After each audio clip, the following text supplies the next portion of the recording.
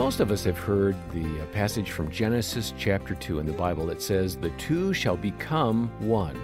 And if you're honest, becoming a good team with your spouse is going to take some time. It doesn't happen overnight. And we're going to talk about that today. I'm John Fuller, along with Greg Smalley, who speaks with his wife Erin at marriage events, and together they lead the marriage team here at Focus on the Family. Erin's out today, but after this clip, we'll hear from Greg about couples who are working well together. Right now, though, let's turn to Bill and Pam Farrell. They're a fun couple, and they answered a question from somebody who is working to improve his relationship. Here's Jim Daly to set it up. We have a clip from someone who struggles in this area with selfishness, and I think, again, it's one of the key things. We touched on it last time, but let's touch on it again. Let's play this clip and have you respond. My wife and I got married in our early 30s, and we're finding it difficult to transition from doing things my way and her way, or my stuff and her stuff, to our stuff and our way. It's very frustrating because we're so used to living as single adults, and now we're kind of thrown into marriage. So what can we do as a team, and how can we start thinking as a team? That's awesome. In 10 Best Decisions a Couple Can Make, that one of the chapter titles is "The we is greater than the me." It's like a math equation. And we even have a T-shirt that says, "One man plus one woman together for life equals great marriage." And so when you have that, let's add the best of who each of us is into this new relationship and get that team thing going. You're unstoppable. So he's right. That is a great goal for them to be having. And to do that, we had to sit down and have regular business meetings. We honestly had to have that once a week date night that was romantic, but we had to have a once a week business meeting. All right, let's look at our schedules. Let's look at our priorities. Let's look at our careers. Who needs to come first this week? And how do we make that decision? And we had to be very, just like you would sit down at your office and have business meetings, you can do that with your marriage too. Well, I just think first step is to expect it.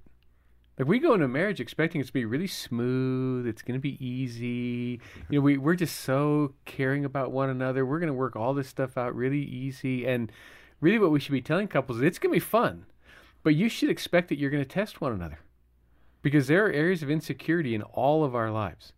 And whether we voice it or not, I'm asking the question, can I trust Pam with the areas of my life where I'm insecure? And in all those areas, I'm going to test her. We test our men all the time, as women especially. What does that look like? Give me an example. Do I look fat in this? And there's no really good way. Let's use another example. Yeah, that's the no-win question. Yeah, the closest Bill has come to an answer for that is, I don't know, I'm so bedazzled by your beauty, I can't think straight. Oh, yeah, you're so good. Feel free to use that one. Yeah, just repeat that one. That's his default. But we test each other all the time to see what is more valuable, your job or me? What is more valuable, that car or me? And so... And for instance, as a guy, okay, I know Pam's real spontaneous. So first year of our marriage, I had us made a budget. Now, part of it was because I wanted us to be responsible financially, and I had heard the presentations about how important all that is. But part of it, too, is I wanted to see if Pam would keep a budget. Is her You were testing her. Yeah. I hate to admit it, but yeah, I was. Does she respect me enough to go along with our agreements financially? And we have a funny story actually with that one. And so we made this agreement that we weren't going to spend more than X amount of dollars unless we called and checked in with each other. So I'm an entrepreneur. I go to this conference and I buy the magic beans. And on the way home, I have buyer's remorse because it is more than the amount that I was supposed to have called and checked in. So and you violated the agreement. Oh, I totally violated it. And and rationalized it. And these are the situations that blow things up. Right. So on the way home, weaknesses. I'm like, I've totally violated Bill's trust. And the Holy Spirit is just convicting me about your word. You gave your word. Does your word not mean anything? And so God's really going after me. And I'm like, okay, God, help a girl out. Because I obviously got myself in trouble here. So help a girl out. Tell me how to bring this up with my husband in a way that will build our marriage. And so I just shot up a desperate prayer. Well, I walked in and God answered me. I walked in and I said, honey, I'm going to tell you something and you're not going to like it, but I need you to tell me I love you and we'll get through this together. And so she told me, and through gritted teeth, I said, I love you, Pam, and we will get through this together. Now, we worked it all out, and, I worked out the way to earn money to pay that back and re-earn Bill's trust. Well, 10 years later, fast forward, my dad died. He leaves a significant amount of money in this state to me. And Bill's really great at investments and things. But we had our own, well, there's plenty of those investment fraud things going around. Well, It's nice that Pam referred to it as an investment. It was more of a donation. Right. And so the day he had to come home and tell me that those, many zeros were no longer in our bank account, he shot up a prayer. God, how can I tell Pam this? So I said, Pam, I have something to tell you and you're not going to like it. And what I need you to tell me is I love you, Bill, and we'll get through this together. And I remembered the grace that I had been given as a newlywed 10 years before.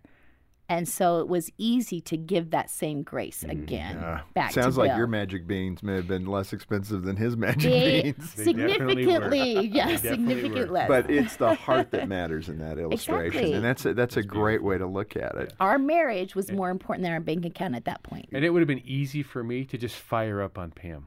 What were you thinking? What were you doing?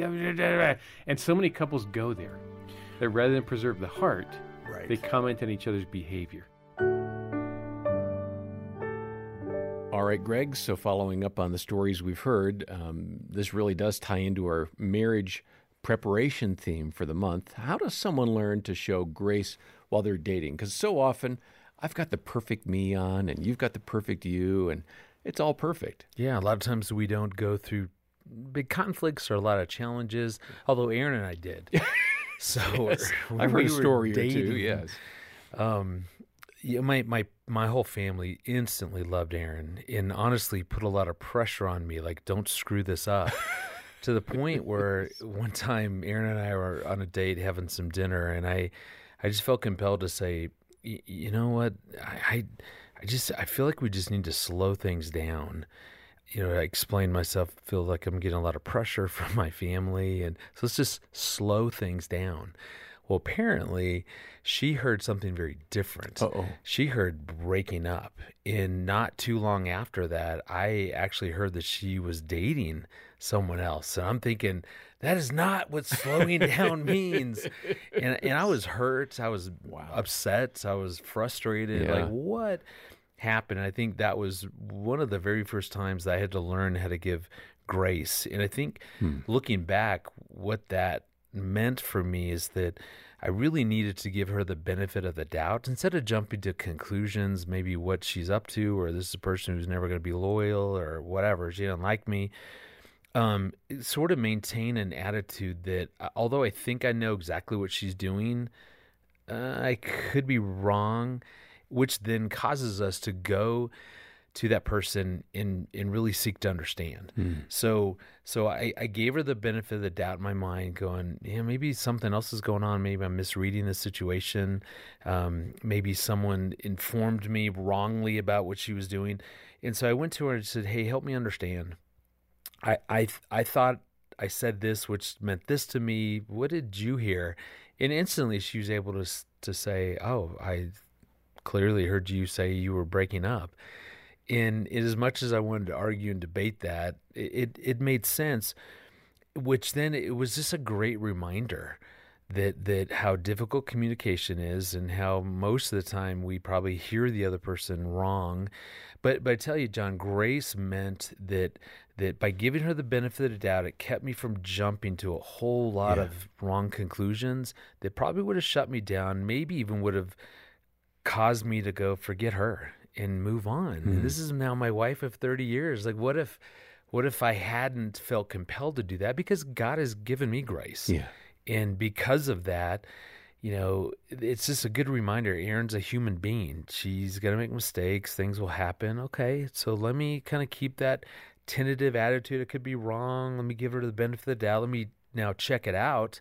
And then we were able to clarify things. And literally, I said at the end of that meeting, I'd like for you to break up with this other person or not see this other person, and I'd really like us to be exclusive. And she did, and we were engaged probably months after that conversation. I appreciate the story, and I hope that if you're in a position of exploring marriage or a long-term commitment in your relationship and you're thinking, how do I get ready for this? How do I find an opportunity to show grace? learned from Greg and some of what Pam and Bill shared. Just know you're going to be different. There will be plenty of opportunities eventually. You can't force something, but I really appreciated what you said, Greg. Ask, talk, think aloud. Be willing to go there to some of those places that, that's a little deeper level of relationship. Well, for more advice from Bill and Pam Farrell, get their book, The First 5 Years. That's available to you for a monthly pledge, or if you can't do that, a one-time gift of any amount to the ministry of Focus on the Family. Donate and get the book. The links are in the show notes. And if it feels like you have an area in the relationship that needs improvement, but you're not quite sure what to do about it, take our free marriage assessment. That'll give you some insights. It's a great diagnostic tool.